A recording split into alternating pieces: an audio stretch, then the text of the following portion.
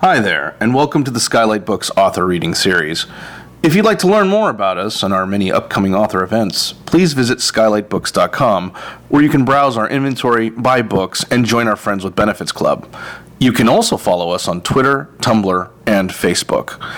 To speak to a real live bookseller like me, please call 323-660-1175.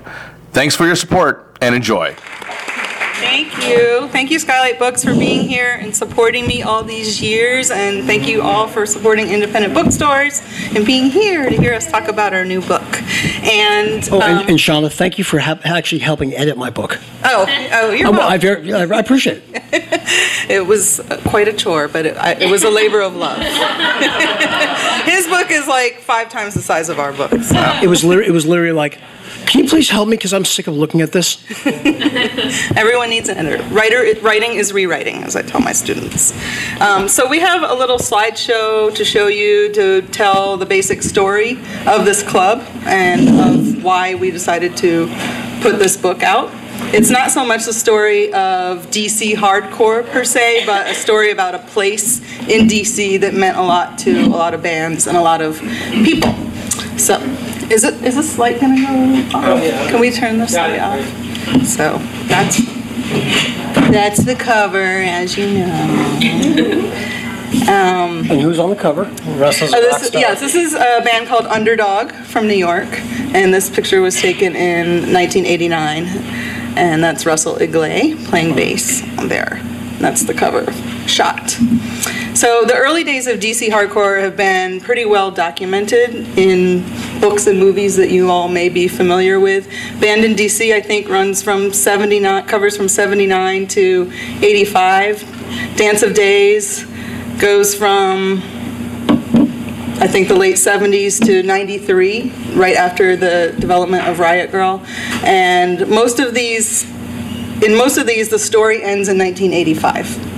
So the people who were involved in early DC hardcore were a few years older than us, and by 1985, DC was experiencing their what they call Revolution Summer, and a lot of the bands were playing like more emo music at that time. But us coming up as the second generation, we kind of wanted our hardcore, our version of Minor Threat. So hardcore sort of experienced a rebirth in the late 80s, and that's basically what this book covers. And it covers bands like, we included some California bands in here, since we have a California audience. Instead, were they from Orange County? Yeah. Yes, they were. Yes. This is them playing at Safari Club in 1989. Yeah, from Fountain Valley, actually. Fountain Valley. Yeah, so jump in with comments and questions as we go. I want this to be a discussion, and then we can get into a further discussion afterward. And Mike is, a music nerd. Yeah. you could say that. So I know you'll have a lot of information. I'll take that. Okay. Here. So that's Instead in 89 playing at the club. This is Unbroken. They're from San Diego. That's them in 95 playing there. And this is sort of how all of the hardcore shows began. I did not book this show. The Safari Club existed as an Ethiopian restaurant/disco before we started booking hardcore shows there. There were also go-go bands that played there on weekend nights. Go-go is a sort of pre-funk, drum-heavy music indigenous to DC. These are 3 local bands that were booked at the club: Swizz, Indian Summer, and Ulysses. That was Nation of Ulysses before they changed their name. I was dating the guitar player in Indian Summer at this time, and they booked this show, and we showed up to the club, and it turned out to be a pay-to-play situation. The owner wanted all the bands to pay $50 to the sound man before they could play. Swizz took off. Ulysses never showed up. Maybe they didn't even know that they were booked on the show. I don't know. In Indian Summer, they were a small new band from Northern California, and they were Northern Virginia. And they were sort of discussing whether they were going to pay to play. I mean, they'd come all this way, and it was their first show in DC proper.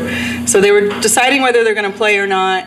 And in that discussion, in the confusion somehow, I thought they'd gone home to get some forgotten equipment, and I got left at the club. And I ended up calling my boyfriend all night, getting the answering machine, calling my roommate Pam, no answer. And I ended up sitting at the club until 3 in the morning, talking to the club owner, chatting with the bartender, and asking what they were doing on the weekends during the day, because I really wanted something like CBGB's. New York had CBGB's. They had all ages matinees on the weekends, and my friend Pam and I were going up to New York all the time for these shows, and we wanted something steady like that, all ages in DC. So by the end of the night, the owner said, okay, take a few dates in November, book some bands and see what you can do. And he also ran a cab company out of the back of the club. So he had one of his taxi drivers drive me home for free. I lived like 30 miles away, and the metro turns off at midnight. So I was 18, and so that's kind of the birth of the club. I went home and I was really excited to tell Pam that we had a place to book shows now, and I broke up with that boyfriend. So our first show, this is the beginning of my show log, my inappropriate quotation marks. I didn't know how to use those yet.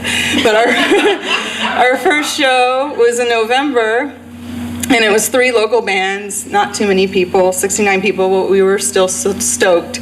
Our second show was Gorilla Biscuits, Swizz, and it was supposed to be In Your Face from New York, but they canceled, and the club owner ended up booking Lucy Brown, who was a local DC band, and it was way bigger than we ever expected. 398 people paid to get in, so there were more than that because some people snuck in. And this was the show where they were like 4 hours late. They were also 4 hours late, and everyone waited for Gorilla Biscuits to show up because people were so desperate to see them. They had never played in DC before.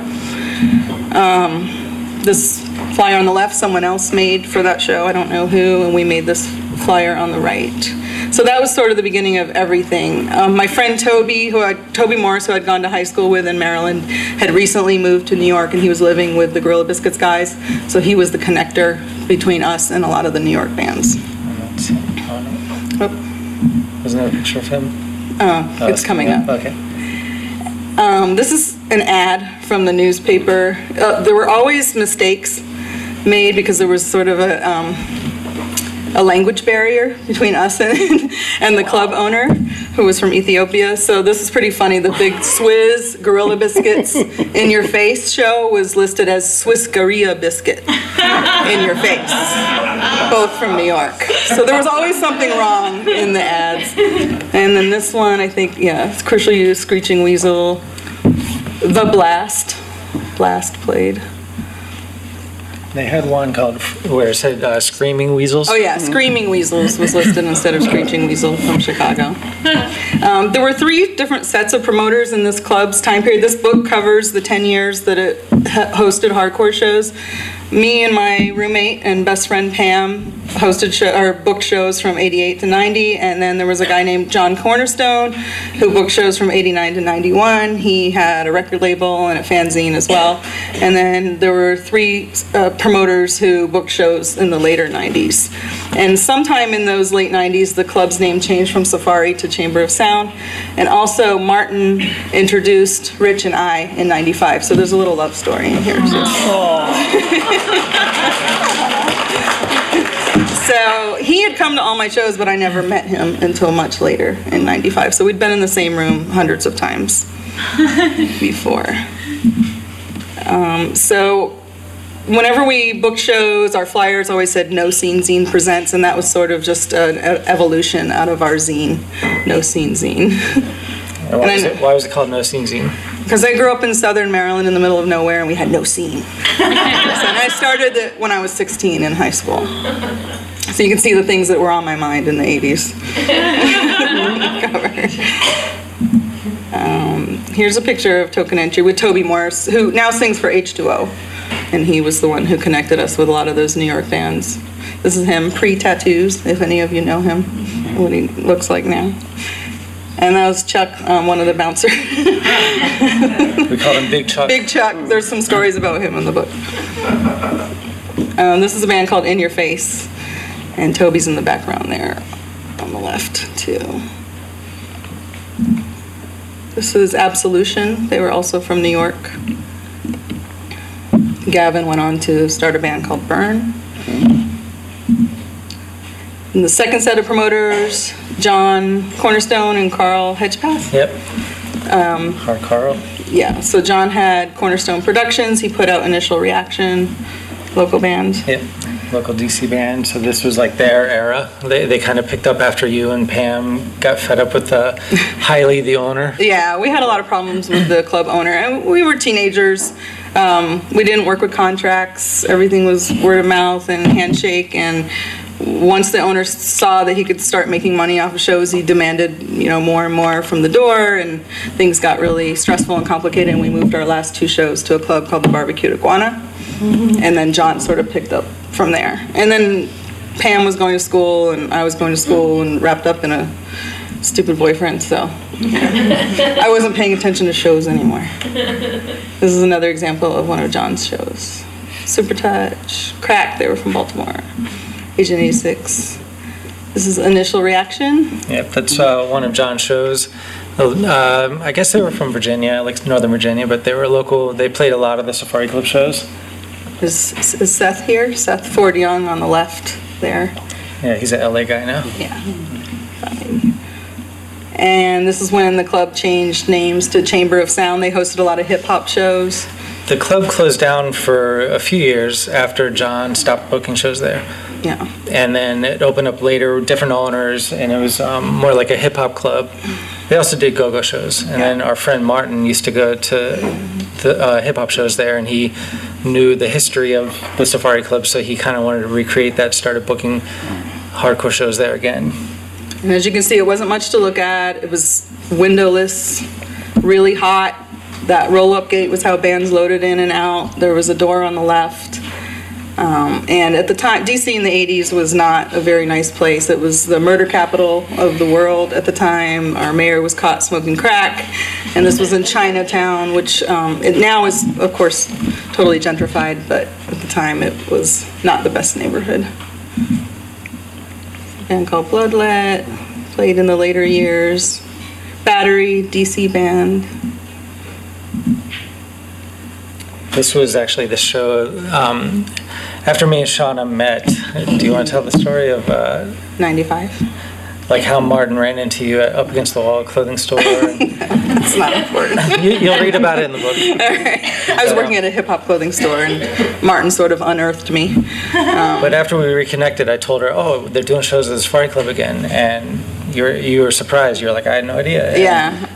then I said, you should come to a show, and this was the show that I brought Yeah, you to. so he invited me to the show, and I was amazed that it looked similar to how it did in the 80s, but what was different was there were probably 50% of the audience was women, which was so different from when I was going to shows. There were maybe 5.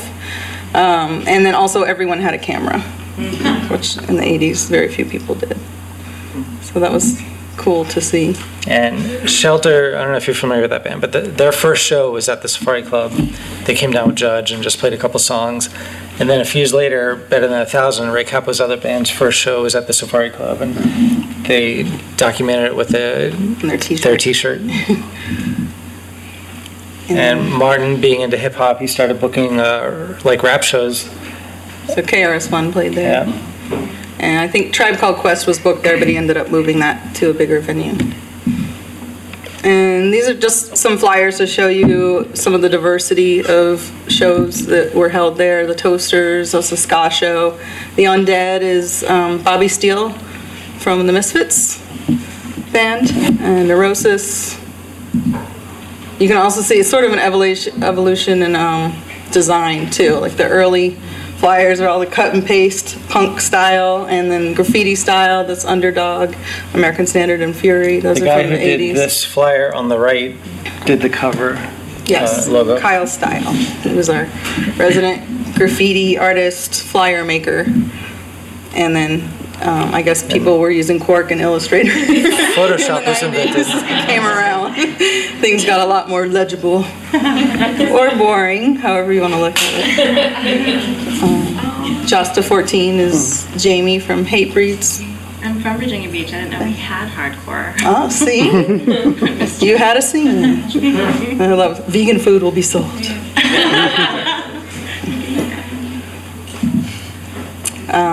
This is a band called Immoral Discipline, a local DC band, but this is mostly just for reference to kind of show you where the stage was and that there was a disco ball that got kicked a lot when people were stage diving. And then this is what the club looked like later. It burned down in 1998 under some mysterious circumstances. There are a bunch of stories in the book.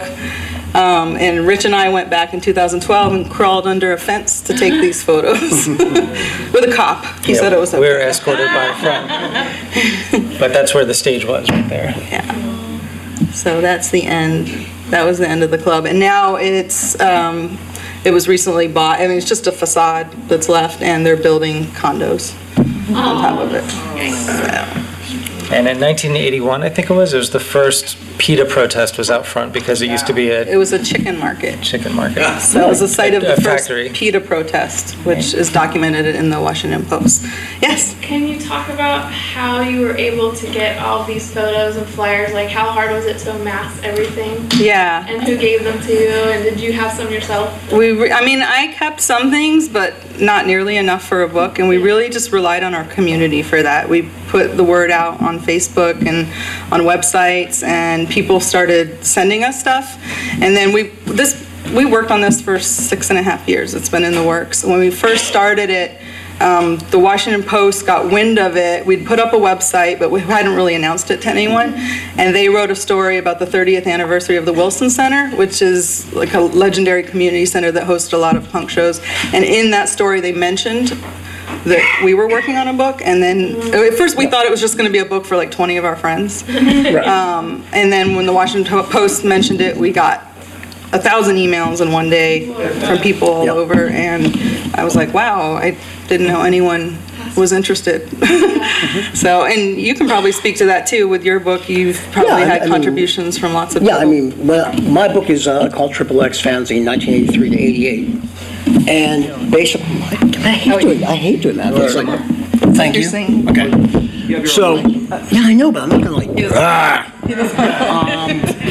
We can share. So, yeah, I mean, basically, it was a zine I did that was run out of the Boston area, and it definitely had some sort of prominence in the hardcore scene.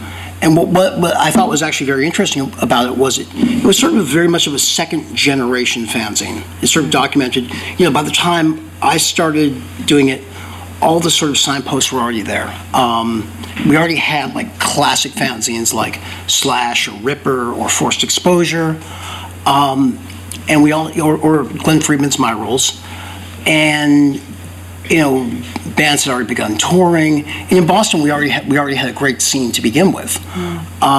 So it was just sort of for me it was a way of being a part of it. It's simple like. If you're not going to start a band, start a zine, put on shows. I mean, it's kind of just what you did, and so the zine sort of ran 6 years. I did 20 issues, and I guess it was resonant enough, for the next 25 years later, where people would come up to me and be like, "Hey, I really love that issue with the Bad Brains on the cover, or I love that issue with Sam Hain on the cover." Or the Cro-Mags on the cover, and it was sort of one of those things. I was just like, yeah, cool, great, done. And it hit a point where I was approached by a record label in Boston called Bridge 9, and it's a great Boston hardcore label, and it's literally from where I grew up. Like my sister lives a mile away, my parents live like 3 miles away, and literally. The owner is a guy named Chris Wren. He's like, I'd really like to do a book version of your zine. I'm like, okay, so we started sending stuff back and forth. And we started sketching out a basic idea for what it was going to be. And, at first the idea was like, oh, well, maybe we'll collect all 20 issues. Well, nobody should have to read that. Like, it's just too much. And we decided to sort of do a greatest hits of the 20 issues. And then Chris, who was doing another book based around a New York fanzine called Schism, sort of got hit with a cease and desist by a photographer who contributed photos to the Schism book. So the project sort of languished for a few years. there were a couple of false starts. Revelation Records in Huntington Beach, who, are old friends of mine and a really great, great and historically important label, were interested in doing a book version, and I needed a layout and design guy because I can't do that. So it sort of sat for another year or so. I reached out to Chris again at a certain point when I was looking at thousands of photographs. I guess I'm kind of a hoarder. like not that bad. It's Organized hoarder. I have a store. Well, yeah, I have a storage space. And I called it. I was kind of looking at the stuff, going, this can either sit in my storage space, or we can actually see if there's a book here. So I called Chris up and he was like, yeah, let's get to it. So basically we were like, yeah, it'll be 130, 140 pages, sort of greatest hits, maybe some essays and all that. And really that's kind of when the journey began, because it didn't turn into that book at the end. What we said was going to take 6, 7, 8 months, 3.5 years. But the great part of that was, in addition to the stuff I had, speaking to what we were talking about before, I reached out to just old friends, people from the community, and I had a lot of stuff. Other people, including a guy named Al Quint, who's sort of a legendary sort of fanzine guy who did a zine called Suburban Voice. He helped me out a little bit, and literally as I reached out, just to old friends, stuff started really coming in. So all of a sudden I have there's the interviews that we're gonna sort of configure the book around, but here's essays I was writing. I started interviewing people for sort of then and now commentary. And as time went on, and there were some people who were immediate to get in. They're I hit up Henry Rollins, who took all of 90 minutes to get back to me. It was literally did I catch you on a slow day? And then there's people who I've known for very, very closely for years, who took upwards of 2.5 years to get them. I mean, and then these are people I talk to regularly. We had that experience too. Yeah. You just never, and then I don't know if you had this experience, but since the book has come out, people have sent more stuff. Oh yeah. Where were you 6 years ago? We have enough for the second issue already. Well, it was great. It was at the end of things for me, literally, I'm done, and all of a sudden, there's a Boston area photographer named Bruce Rhodes, who he was sort of the Glenn Friedman of the Boston scene, and he documented a lot of the early to sort of mid '80s hardcore shows, and all of a sudden we're done with the book, and I get this call, "Hey, it's Bruce Rhodes." I'm like, where the hell have you been? So I think this way. I think we're all hoping for second editions of our books. Maybe. Yeah. Do you all have questions? Yeah. Yes. I'm curious. I mean, it's an amazing book to look through, and it's so interesting that the punk scene, a really notable punk scene, grew out of Washington D.C., which is still the whole notion of all that. Yeah. Is that punk scene still sort of alive, for lack of a better word? Has it moved to a different location? Yeah. There's still a thriving scene. I mean, I think as new generations come up, they kind of reconfigure the scene the way that they need to. But we're on the third or fourth wave of hardcore in DC. Fifth or sixth. I think what's interesting that's happened in DC is the Discord Records, which was centered around that first sort of group of DC guys. Mm-hmm. For the longest time they were putting out sort of this person's next band, or Guy from Rites of Spring, he's in Fugazi. Mm-hmm. Mark Sullivan, who was in the Teen Idols. Here's the Kingface record. Mm-hmm. Sean Brown, who was in Dag Nasty. Here's a Swizz record.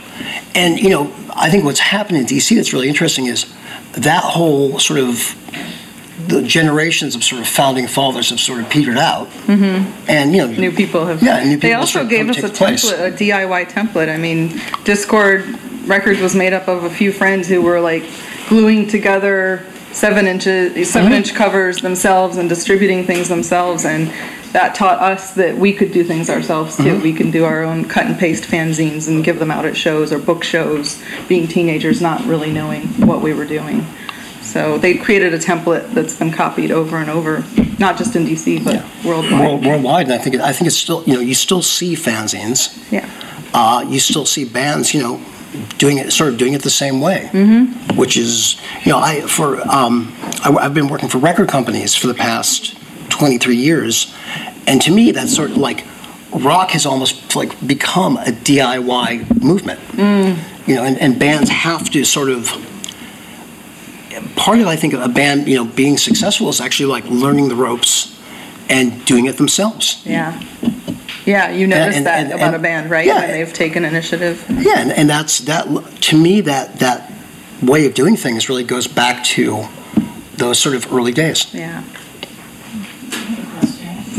I was very happy to see you all bring in your punk t-shirts. So I was wondering if you would each say a word about your t-shirt.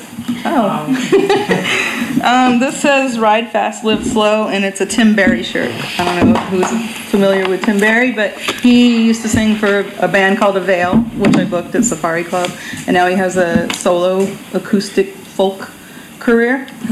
And so this is one of his shirts. So it's kind of homage. He's a train hopper. Ride fast, live slow. Ride the trains, but live life at a nice slow pace where you can enjoy things. So I'm a big fan of his work. And this was my band in DC. Teamster. Kind of a new school band, like we were around in 2012. Yeah. So part of that newer generation. And they're still going, even though I had to move back to California. Darn. And this SSD stands for SSD Control, who were a band that were insanely significant in my life. They were Boston's band. They were the band that they had a straight, well, actually they were very certain, the founding member of the band was a guy named Al Baril, who was very close with actually, Ian MacKaye and some of the original DC guys. Yeah. And, DC had the phenomenon of straight edge. And, we living in Boston, we had, we're from a colder, sort of more hard scrabble environment. We had to step that up. And there's great legends about like SSD Control's playing. They're slapping beers out of people's hands. They're going through clubs with flashlights, Some of that was true, a lot of that wasn't. Like militant. Yeah. But, for me, Al and SSD created the Boston scene. And that, and when I first heard they had a record in they came out in 1982 called "The Kids Will Have Their Say," and when I heard that record, it was empowering. It was literally, you can do this. You can express yourself. You can recreate and reshape your world. And if there was ever something that was like just important and significant to my life, to my scene. And I think to music itself, to music itself, trickling out to now, SSD was sort of the foundation in Boston. Good question. Is there an interview that stands out when you're working on your book? Like anything interesting? Some funny ones. Any specific? A lot of our interviews actually got lost because we had a computer that we had a B&E. We did. Yeah. Yeah, we did have a computer stolen with some stuff that wasn't backed up. We had So great times. We had to start over at some point. Like our first interview was actually the guys from Rival Schools. They were playing in DC. Walter Schreifels, who'd been in Gorilla Biscuits. And we had an extensive And interview Sammy, with him. who's in Gorilla Biscuits, Yeah. Youth of Today, and all those bands. So we were just like, we should go and interview these guys because they were like one of the first big shows at the Safari Club, and so that was like We our have partial interviews left. Yeah, but I thought that was exciting just because it kind of Yeah. set the pace and the energy of like getting this book started, and Yeah, It was fun. Yeah, we just kind of interviewed people backstage and in alleys and in after shows as much as we could over the years. A question for Mike. First of all, I guess I'm probably the only person who's followed you for a while. Oh my. Mike was a singer of a band called Apology. I was a big kid, so I probably started reading I'll take that. Relax when I was like 12 or 13. Oh, awesome. Thank you. And it was just like you're saying about SSD, I really enjoyed the writing and reading it. You realize everything. You realize you could do it yourself. Thank you. And it was around this time I started going to shows, so it encouraged me to do that. Because it was kind of a scary thing, at first. So I just wanted to ask, like you said, you don't do layout and stuff yourself. Just about the actual fanzine, like how did you do it, physically, and what kind of, do you remember like what the distribution was generally, stuff like that? I mean, as far as the layout, it was figured out, which means cut and paste. In the early issues, which we reprint a lot of like double-page spreads. You see how raw and how roughshod that was, and it was just a process of figuring out like, shrink typewriter font. Like, how do I maximize this? I'll shrink the typewriter font. It'll look cool. Did you use the rub-on letters? Yeah, sure did. Because people use us for flyers. Yeah. So it was sort of this communal knowledge. Yeah. But I mean, we also, I can halftone photographs and they won't look like black blobs. That's cool. And it just, as time sort of went on, you just sort of like perfected your rubber cement, rub-on letters, shrunken typewriter font, whatever looked cool. I'm sorry, what your second question was? Well, like, do you remember about distribution? Oh, sure. Initially, and again, this harkens back to the notion of community. My friend Al Quint, who had a zine called Suburban Punk, which later became Suburban Voice, he was selling his zine at local record stores on consignment, which means you brought some in, they'd sell them, they'd take their little cut, they pay you the money. I mean, I was just happy to have them like in Newbury Comics, in the Salem Record Exchange, and luckily at the time there was also a really amazing independent distribution network. So as the zine grew, I mean, I was also selling zines at shows, and there's a very funny thing I remember at the very first show. The very first issue. The very first issue, I got out in time for a Dead Kennedy show in Waltham, Mass. As it turns out, one of the people who bought it was a guy from that area, named who's now known as Rob Zombie. And and ultimately, speaking of DIY, that's a band that sort of would advertise in my zine, recorded and released their own records, and sort of grew into what they did. But yeah, as time went by, distributors like Rough Trade, Systematic, Mordam, which were all thriving sort of the bloodline of the underground. They would carry zines, and so I would send 200 here, 300 there, 150 there, and there were also record stores that would carry zines, and most importantly out here, there was a store in Long Beach called Zed's. And Zed's was like sort of the key store, for basically Southern, in my mind at least, for Southern California, and in tons of independent records, everything that was sort of happening in this world at that time sort of passed through there, and I still hear a lot of people coming back to me going, "Oh, I picked up that issue at Zed's," more often, and I've basically developed friendships with people, because of things like that. And that's how we sort of communicated and got involved with each other. Question, actually for everyone. So, do you have like a hope or like a purpose for telling stories? I guess for all three of you, like as a venue, and then Mike has his zine.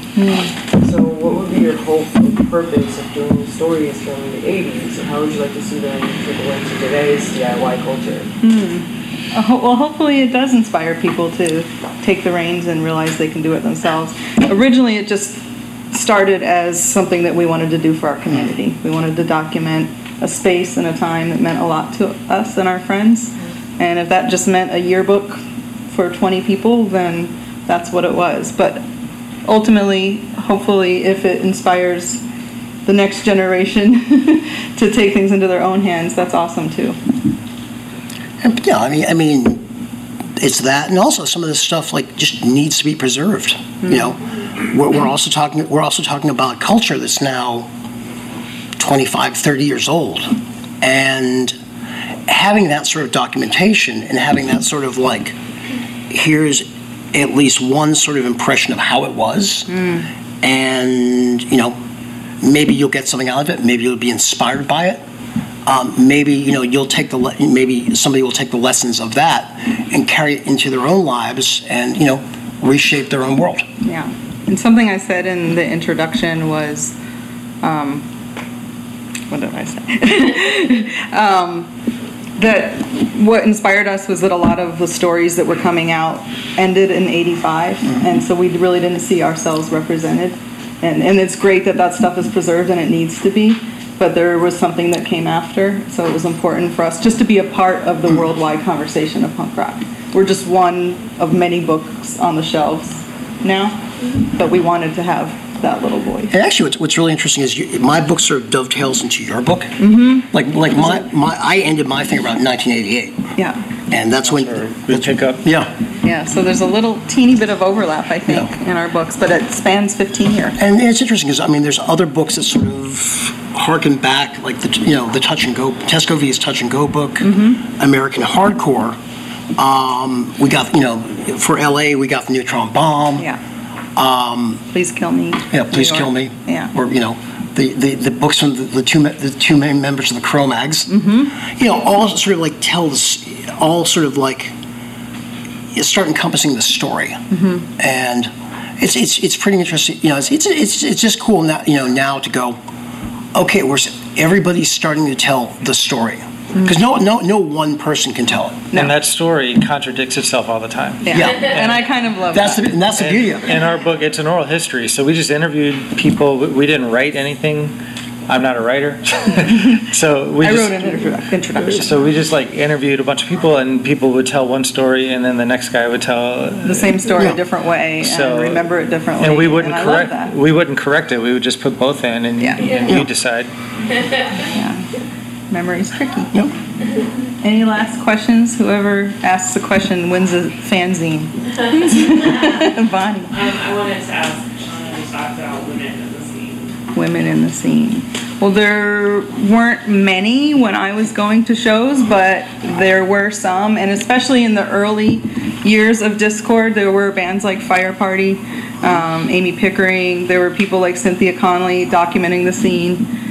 So I did have some elders, so to speak, to look up to, but in the hardcore scene it was mostly male-dominated scene. But my best friend Pam and I were the ones booking the shows in DC at this time, so I did have a girlfriend that I experienced all of this with and built this community in this club with. Before I met her, actually, when I was in high school, all of my friends were boys, and I really wished for a girlfriend to go to shows with. And Toby, who I mentioned earlier, had met Pam. She had moved to Maryland from St. Louis. She had done a punk radio show at her college station, and she just moved to Maryland, and Toby introduced us, so I always say that he gave me my first girlfriend. And then, things kind of ran from there. We did a zine together, we booked shows together, and she was my pal. But. Yeah, it's funny. I mean, even as I was going through my book, one of my biggest criticisms of the book is probably there's not a lot of women. but there weren't a lot of women in bands at that point. Now, it's very interesting. A friend of mine pointed this out pretty recently. Yes, there are not a lot of women represented as musicians. There are a lot of women represented as photographers. Documentarians. Yeah, exactly. Yeah. And I think that probably all but one or two of the people who contributed photos to my book are female. Oh, interesting. And I think it is changing. Like I said, I went back to the club with Rich in '95 and was happy to see that 50% of the audience was women, which was kind of blew my mind. It was exciting. Are we ready to stop? Thank you all for coming so much. I also have copies of a zine I did that previews my book, which will be out in November.